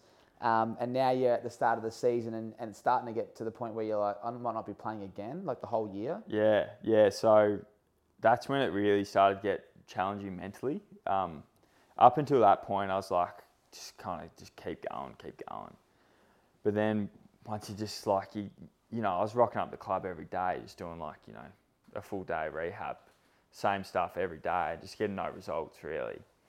And so that just became really deflating, and I really started to kind of just struggle with it all, and just struggle to get up like each day and just rock up like I was rocking up, but I wasn't myself. Like in a dark spot. In a pretty dark spot, yeah. Like the big guys at the club who probably sort of remember, like I was just nowhere near the person I was like before that. Like I was just pretty just drained, like mentally, and just was sort of just sticking myself, just kind of isolate. Like rehab can like be pretty isolating, but sometimes you can also like isolate yourself a little bit because you're just so caught up in your own, like getting your own injury right, that you can kind of lose the bigger picture of it all.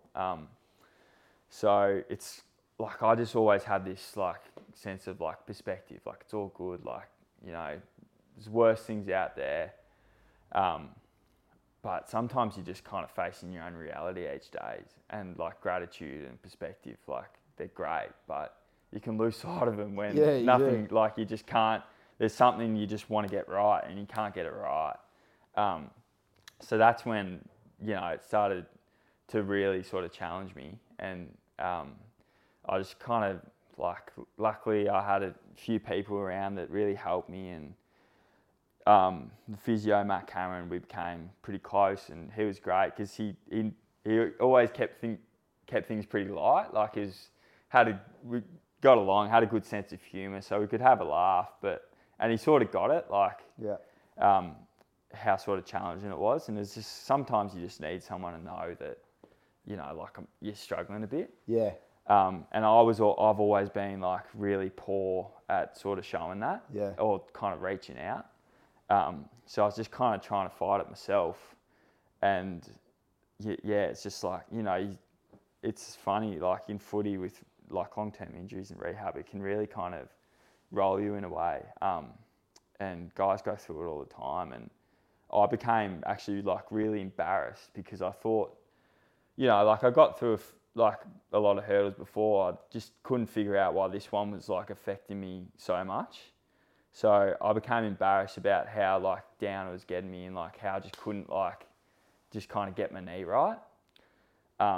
So then I just sort of went into my shell a bit and just sort of tried to just kind of get it done by myself. And I was, you know, I had guys like Brent Daniels was going through it last year with his hammy as well. And I was just lucky I sort of had him, and Phil Davis was in rehab, and you know, Phil would help me out so much throughout the journey anyway. But sometimes you just need to kind of have other guys, and you're kind of in it together in a way, and that would kind of keep you going, and you'd kind of just be doing all your rehab together, and you'd just be talking shit, and it'd just kind of get you up, and then just distract your mind. Yeah, just distract your mind, and you know, me and Phil and Bingo could just talk for hours about, you know, random footy topics and stuff. So it was always something to talk about. But and then eventually, like, just, you know, you're there every day. You got all the resources. So eventually, probably going to make a breakthrough.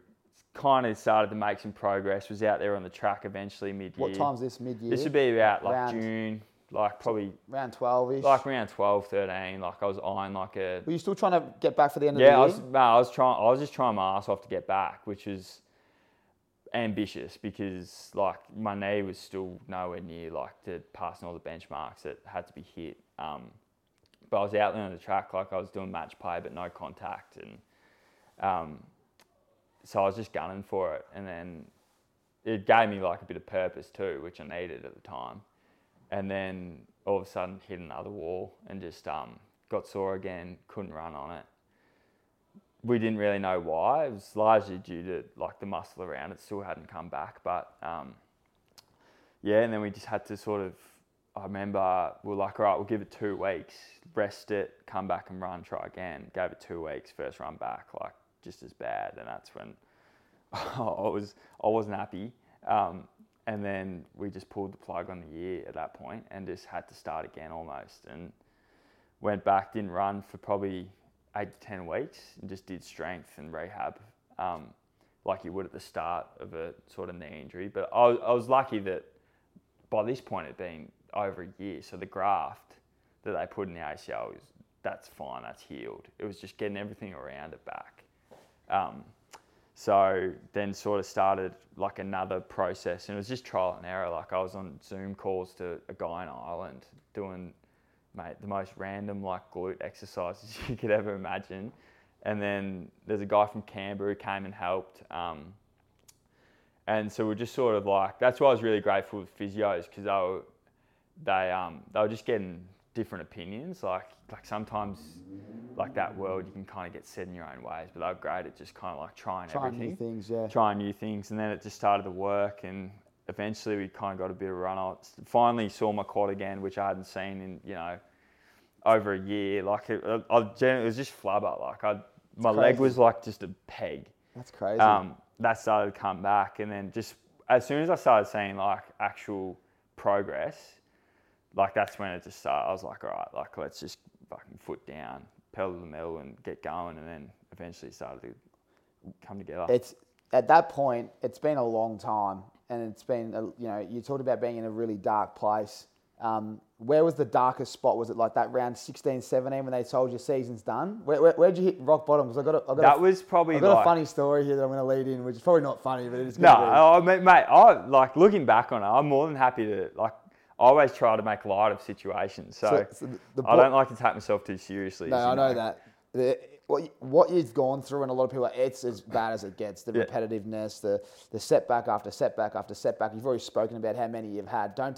People need to understand one calf issue, that it's a serious one, or a hammy or whatever's really bad. Doing 3 and then having another year of injuries, and then having the migraine issues, which you didn't really, like they were really serious, like stroke-like symptoms. You were out for an extended stint. You had to stop drinking certain things. You had to start taking medication. Like, it was tough. We didn't know what was going to happen there. Then you come back, COVID hits you in the face. You get 2 games, just get a contract. Remember, you're on 1-year deals. Yeah. I know what that's like. You're thinking about it. We were riding it together. Cove up in Gold Coast. I said, I'll hang them up so you can get one. It was sacrificial lamb. Gave me another year. And then you get the knee, you get in and then you do your knee.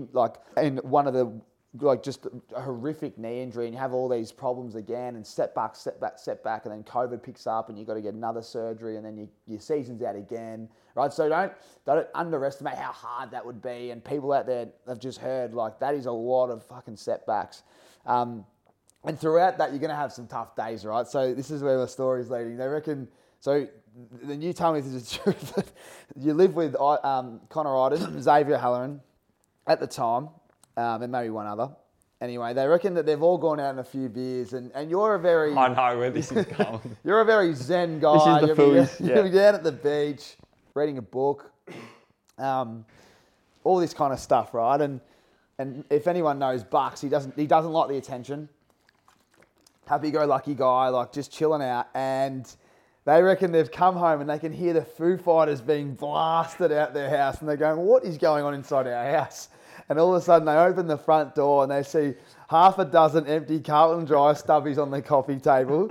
They see you streaming the Foo Fighters off the TV, playing air guitar and singing as hard as you can. Rumours are that you were even jumping and screaming on the couch. You'd hit the rock bottom, mate. There is so much mayo. They reckon you were just going for it on your own at home, and they just thought, what is going on with this bloke? Is there any truth to that? You can't trust anyone. So that is true.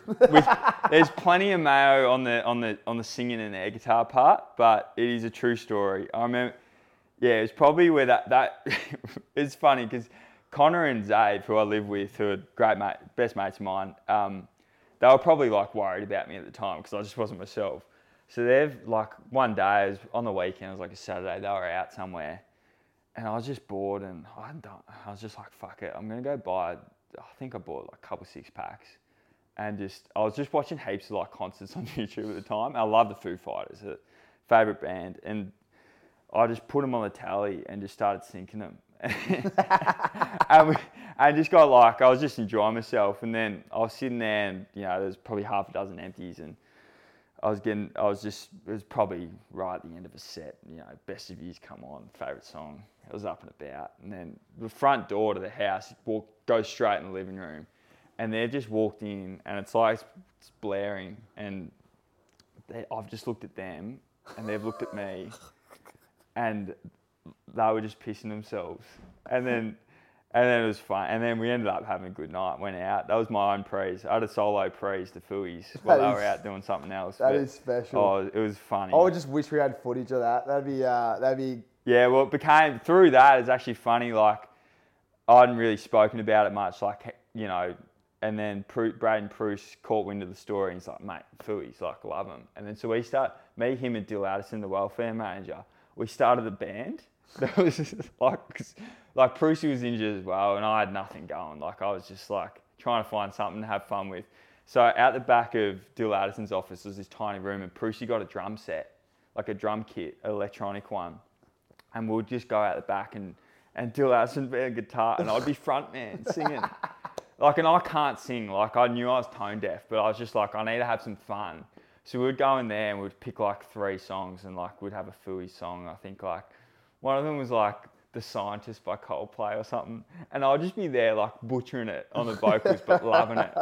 And then like Bruce would be there on the drum set. It was just hilarious. Anything, yeah, that's And then great. guys would sort of walk past and just like pop their head in, and I'd get real sheepish, and then like they'd just be like, "What the fuck's going?" Oh, Like, that's good. yeah, I was going a bit all over the shop there, but it is funny. When did it turn? So then, I mean, while we round this one out, like but the reason it's gone for a long time here is because all these setbacks. It's why your stories, it's so good to see now where we are. You're playing great footy, playing full back on all the biggest names in the game, and doing a great job of it. Like I said, you're going to have weeks where you get goals kicked on you because that's what's expected. These guys are on like $1 million around that every week, and you're taking these guys down. And when did you start? Like, when did the knee become good? Like, was it the actual pre-season where you actually meant to start? Yeah, sort of back end of pre-season. Like I had a pretty interrupted pre-season. Like did a calf and just like had a few like things I just sort of needed to get past with the knee. And then sort of around February, I felt good, was coming in the year, but I hadn't had enough of pre-season to get that round 1 call up. So I just needed to play maybe a week or two in the twos, get some form, and then see if I could crack the one side. But I was named emergency. And then Leclerc round 1 made an incredibly selfless decision to pull himself out because his quad wasn't right. He had got a scan and he actually had a torn quad. And then I was just there and at the game. I was like, I've come in late in, first game back. So I had no time to think about it. So I was straight in and then just started playing footy again. It just sort of went from there, and was playing down back, and then was, loving being back playing with, playing with Sammy and Connor down back. I love, and all the other boys with us, Hainsey, guys I love playing with, and Cheese, Isaac Cumming. And then Sammy went down, and then I sort of had to kind of step in there. I'm not going to fill those shoes. He's an All-Australian, so he's best in the comp in my eyes. But so I had to kind of start taking that number 1 key forward.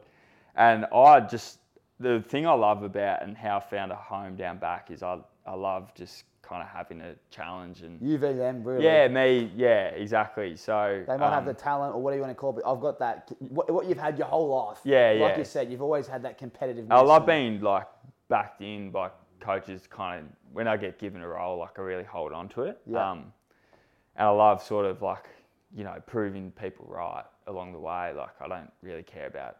There's no one really to prove wrong in my story because I don't think I had that many doubters because, I wasn't like really trying all the time to break through and guys were telling me, oh, you can't make it. It was more like a certain group of people believed in me and I just kind of wanted to like prove them right and make them like feel proud of it. So now that like I'm, playing week in, week out, I really try and kind of hold on to that. And, there's definitely a lot of gratitude in terms of rehab and like playing each week, like how much of a privilege that is a part of it, but also just, repaying the faith of coaches who give me big roles during this last sort of two months especially, and just trying to get it done. And it can be hard sometimes when you're playing on some stars. So I had to get used to getting goals kicked on me. Which you wouldn't like. Which I struggled with, but then you got to realise, like, there's a lot of talent going around. Yeah, there's a lot of talent. And I call myself a cat B battler, so I'm just trying to get a fist in wherever I can. So, and then whenever I give up a goal, you feel like you're letting the team down. But no, I'm loving it, and the faith that my teammates put in me and the coaches is just something I'm so grateful for and something I just like really want to pay back, and that's what really drives me to get out there and just get after it.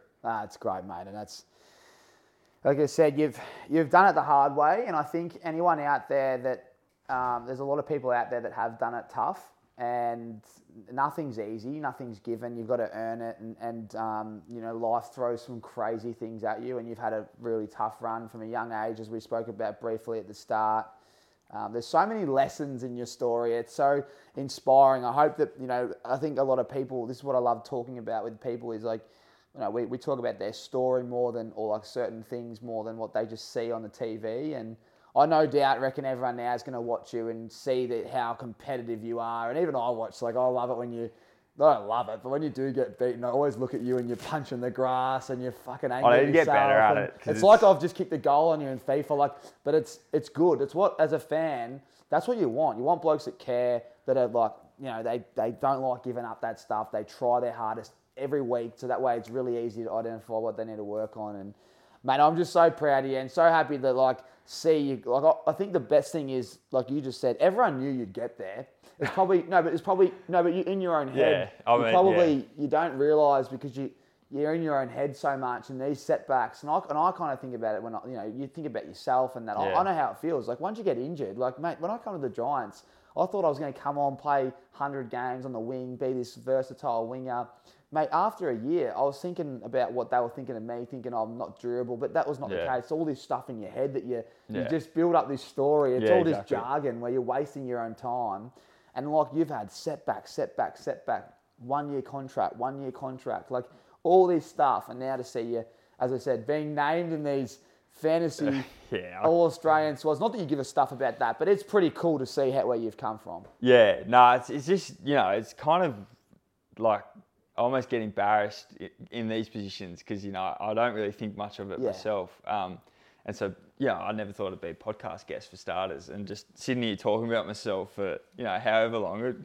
The listeners probably tuned out by now, but no way. I'm banging on that much. But it's definitely it's a bit surreal at times, definitely. And the main thing is you don't want to lose sight of that, like how good it is to be in this position. And, definitely, like I've said, there's been some hard times, but there were times like I was so fortunate growing up to, like where I was living, the family I had, like, and even now, like, just being a footy player, even when I was in rehab, it's like, like I'm getting paid to, like, fix my knee. Like, there's people out there, have to pay to get it fixed. So, like, there's so many times where you kind of got to remind yourself of that. And now that I'm, like, everything's going well and I'm in there again, you kind of just want to, like, keep enjoying the little things, because, like, it can be, who knows what can happen. It can be ripped away from me again. Like, chances are, like, there's going to be another setback along the way, but you kind of got to set yourself up that they just, you can get through them, and surround yourself with the right people that you can get through them with a smile and a laugh and have fun along the way, and never, like, I just don't want to take things too seriously until you're out there on the footy field and you've got to, and you're defending the lead ups like your life depends on it. But I just want to, at the moment, the main focus is just kind of having fun along the way. Yeah, that's good. Yeah, that's definite. And then, there's so many different ways you can end up in this position. So, for whoever's sort of, like, growing up, like, don't focus, like, the draft is not the be all and end all. Like, there's so many things can happen. Like, everyone sort of follows your usual kind of pathways that, the main message would just be, like, just have fun. And then, I got lucky, but at the very least, you're going to, like, create some great memories and meet some great people. And even if I didn't, like, I had so many people who, gave me so much stuff that I can take to any form of life. It's great advice. While you're on the advice, I want you to give some more advice to maybe you going through your dark times, or anyone else out there going through a real tough time with injuries or setbacks when it's an extended period of time. Yours was about 1.5 years. That second one, you had about I don't know how long, 5 years of just, ups and downs, mostly downs. If you were to sum it all up and say, I just wish that I did something a bit differently for my mentals and, just mental health. You said that you tried to shelve things and all that. Yeah. What would your advice be to those people? No, the first and foremost thing that most people would say would just be, like, always reach out. Like, there's just always definitely people in your life that just want to help, but they're just waiting for an opportunity to help. So, like, give them that opportunity. And I probably didn't do that as well as I could have at times. But then also, like, just have things outside. Like, I just didn't probably have enough outside of footy that I could throw myself into. Because, like, I could be obsessive with stuff, but I became really obsessive on the knee that I couldn't kind of take that attention to something else and sort of take my mind away from it. So like kind of find hobbies, and it can just be like anything. Like it doesn't have to be big, or it can be something really small, and just kind of enjoy something really small. So each day you've got something to look forward to. So that would probably be the main one. Just kind of like find things away from like what you're struggling with to bring you a bit of joy. But That's great advice. You know, there's a lot better people than me to give out advice. So Hey, go find some other resources, because I'm sure there's some people listening to this who I know think I'm probably the worst person. No, you keep putting yourself down. Stop talking yourself down. You are a great man, and the most important thing is you're a great person, right? And then the reason everyone loves you before you even step on there, your work rate's through the roof, right? And then you got to stop telling. See, this negative talk. We're getting out of that. That's why I'm a backman mentality. I'm not good at podcasts. No, backman mentality. I need to swing you back to the forward line so you kick some goals and you. Oh, mate, I was no good up for it. The one claim to fame I had was in a NEFL practice game. Me and Ricker combined for 15, and that was the only thing I ever did. Well, that might be leading into your Milwaukee handy moment. Mate, thank you so much. You know you don't come on empty-handed. Now, chuck the Rixies on. I've got you the Black Marlins there, mate. I've had a few of these over the years. Yeah, these are a different one for you. You're normally a Melrose man.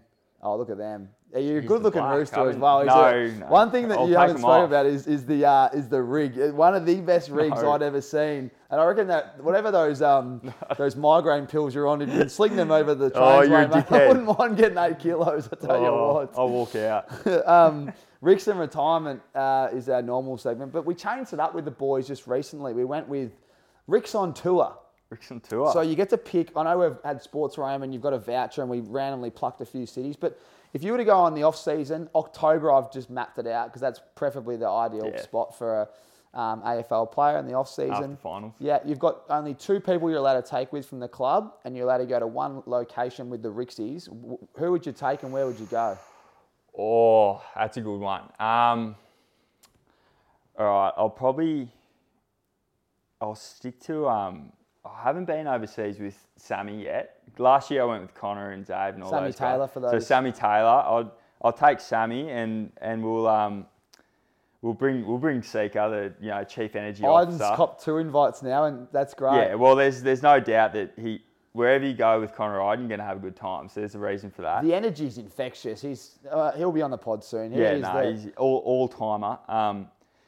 And then I reckon we go Europe. I'm thinking. Oh, you're going to go Europe? Yeah. It's been on the radar for a few of the boys. So last year we did the States. So maybe I'd love to go to Italy. Somewhere maybe, I probably don't know it well enough, or maybe Barcelona. That's Spain. I know my geography. Yeah. I know it's not Italy. Let's go Barcelona. Oh, you can't go with wrong Sammy with and Barca. Seeker. Those two. I can see you running boys around having in an the absolute, Rixies. a few booths in the Rixies at night. Oh, how good's that? Yeah, it'll be good. So we'll see how that pans out. That's great. There you go. Now, this is where you have to be positive to yourself. You need to pump yourself up because, again, this is our Milwaukee Tool handiest moments of your career. When you think about something you've done that's really handy on the footy field, mate, as now a dirty Cat B defender or whatever what do you call yourself down there? The Cat B battler. The Cat B battler. Yeah. Or if it's up forward or on the wing because you have played there. What is the Milwaukee Tool handiest moment of your career so far when you think of it? I'm not good at this sort of stuff. There's got to be one, though, that you go, I'm pretty happy with that, and I wouldn't mind it being clipped up by the boys and Jeffrey over there and chucking it up on the American races. It was a couple of weeks ago where I just got this real rush of blood where I sort of picked it up one-handed. We were playing the Cats, and I was on Jezza, who, best player in the comp, and I was so shocked that I'd done the one-handed pickup because it's just not on the kit bag, and then giving it off to, I think it was Briggsy, and I've gone for the 1-2, which I've never done before. Got it back and was just sort of like, when I get the ball without a plan, like shit can go wrong quickly for this guy because I can't think on the fly. But somehow sort of pieced my way through traffic and found Lloydie, and then it went down the other end and went for a goal. So I think that is by far and away the best thing outside of just spoiling. Because usually it's just fist out and then sort of like let everyone else move the ball. Yeah. But once I'd done the one-handed pickup, I was like, maybe I do want the nurry back in the hands and just sort of like see what else is out there. And then went and found Jezza pretty quickly and just went back shoulder. Yeah. That is great. Oh, well done, mate. Well, while we're on the handy moment, I'll tell you what mine was, and I want to clarify this. Yeah. The AFL Central team put up a Oh, photo yeah. of all these players that have never taken a bounce.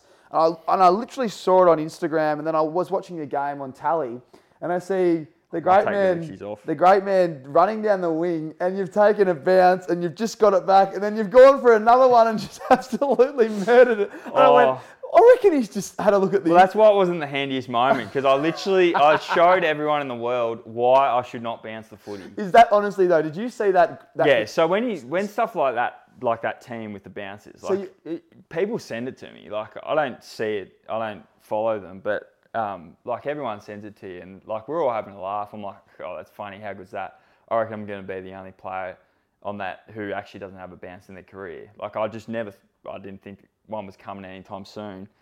And then the night before, me, Connor and Zave were on the couch watching Doggy's game, and because Cody Waitman was on the team, he took a bounce. Yeah.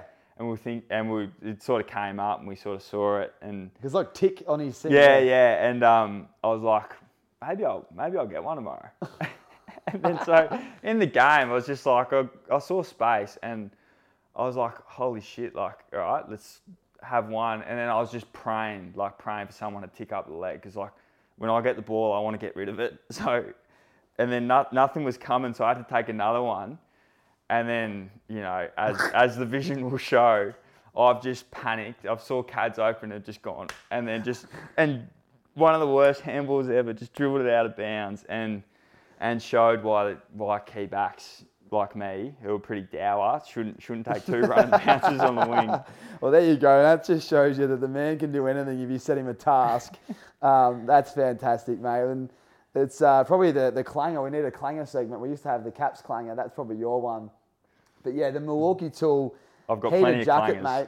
That's going home with you, mate. It's the go-to for protection from the elements on the job site, or when you're enjoying the outdoors, or as I said to the boys, if you're doing a real cold Bronte sesh and it's a bit winter, which is not that cold up here, but does get cold sometimes, whack the jacket on. That thing will charge up. You've got 3 levels there, fire it up, and you literally, you won't be cold immediately. It's got the starter kit. It is really special, mate. It's powered there by the M12 red lithium ion batteries, which we've got right here. They're going home with you. Milwaukee Tool, they just do it all. They've got the best, you know, if you're a tradie or you're not a tradie, it doesn't matter. You got something there. I mean, I always think of their big speakers when I think of them at tools. Now you got the jackets. Well, I'm the least handy bloke going around, so this might be a kickstart. Maybe I can, you know, get to work on something. That's brilliant. Before you go, who's the hardest forward you've played on so far? Oh, Jezza was because he moves so much. Yeah, he's just so good. He's always moving. He can do anything, and then. I rate Nikolaki really highly. He probably doesn't get talked about as much as he probably should. He works really hard, doesn't he? Yeah, just really like good lead-up player, really big, strong. So I think he's a star that probably is one that doesn't get probably talked about enough. Who should definitely be talked about as one of the better key forwards in the comp. Yeah, I like it. And anyone that's coming up on the ranks that you know, your little fantasy, like especially AFL, but like, is there any young forwards that you've seen live in the AFL where you think, oh, this guy's going to be a star? Oh, well, I mean, it's not sort of saying anything special, but I played on Max King, and, you know, he kicked 4 on me, so, I mean, he's already a star, but he's so young, so, I mean, he could be anything, so, yeah, I'm probably not a great one to comment on talent, because I just sort of can't really see it myself, because I haven't got much of it. So here he is. Toby he's one that likes to spot him early and plant his flag on young forwards, and then sort of ride him throughout the journey. So he's pretty good, Tobes, actually, as well. I'll give it to him. We don't like letting him know that, though. As a player? No, I mean at picking players. And good, yeah. As a player. As a player, I was like, I think, switch on. Yeah, fresh and quiet. Yeah, no, he loves, and just like, he'll go pretty obscure too. Like, he goes out there. Yeah, he's not like he's just going to plant his flag on you. He was big on you, actually, which was... That's probably a good one I didn't touch on, was how much he did for me when, in that times where, you know, my second year, where I wasn't going that well. Because you were playing forward, and he really backed you in, and we all did. But having someone like him would have been really valuable. No, he saw more in me than probably I saw in myself at the time. Like he was backing me in and gave me a lot of confidence and just kind of you don't need many in your corner, but when you got someone like him and Phil Davis is probably another one along the way, guys like that who are just sort of like felt like you could make it, that definitely helps a long way. So mate, I can't speak about Tub highly enough unless it's about FIFA then. Oh yeah, we won't give him too much of a plug. It's no good. Here goes, all right, mate. Thanks so much for your time. I really appreciate you telling your story. It's a really cool story. There's a lot of people out there that are going to relate to this one. You keep getting that fist in, no trail-ins. Keep taking these beasts down. You're going to have some down weeks, but some really good weeks like you had. And man, keep putting your name out there because it's awesome to see. Really, yeah, as I said, mate. Thanks for jumping on. You go home with a few prizes. I'm looking forward to seeing what you do with the Sports Where I Am voucher, the nice juicy voucher, that one. I hope you take me with you. Yeah, mate. If you go to the States and don't go You've gotten me MJ Bale suits, you give me vouchers, Rixies. I need to start giving back to you more. You got me on the podcast. I never thought I'd be on a podcast. It's been a pleasure, mate. So thanks for having me. Nah, pleasure. And thanks to everyone that tunes in. Really appreciate your support. Let us know what you think of this one in the Instagram little feedback session there that I'll put up, a little feedback session. It's like we're in the four walls still. Yeah. We'll put up a poll right in because we do pass it on and let us know what you loved about this one. Can't thank our sponsors enough. Sports Where I Am. How good's that? If you're going overseas, well, there's only one place you're booking your tickets. It's with them. And if you need some tools, well, Milwaukee Tools have got it all. Especially if you're going to the footy, snow, or you're going to Canberra to watch the Giants soon, get yourself a heated jacket. That's it. I'm done. Thank you so much for your support, and we'll see you in the next one.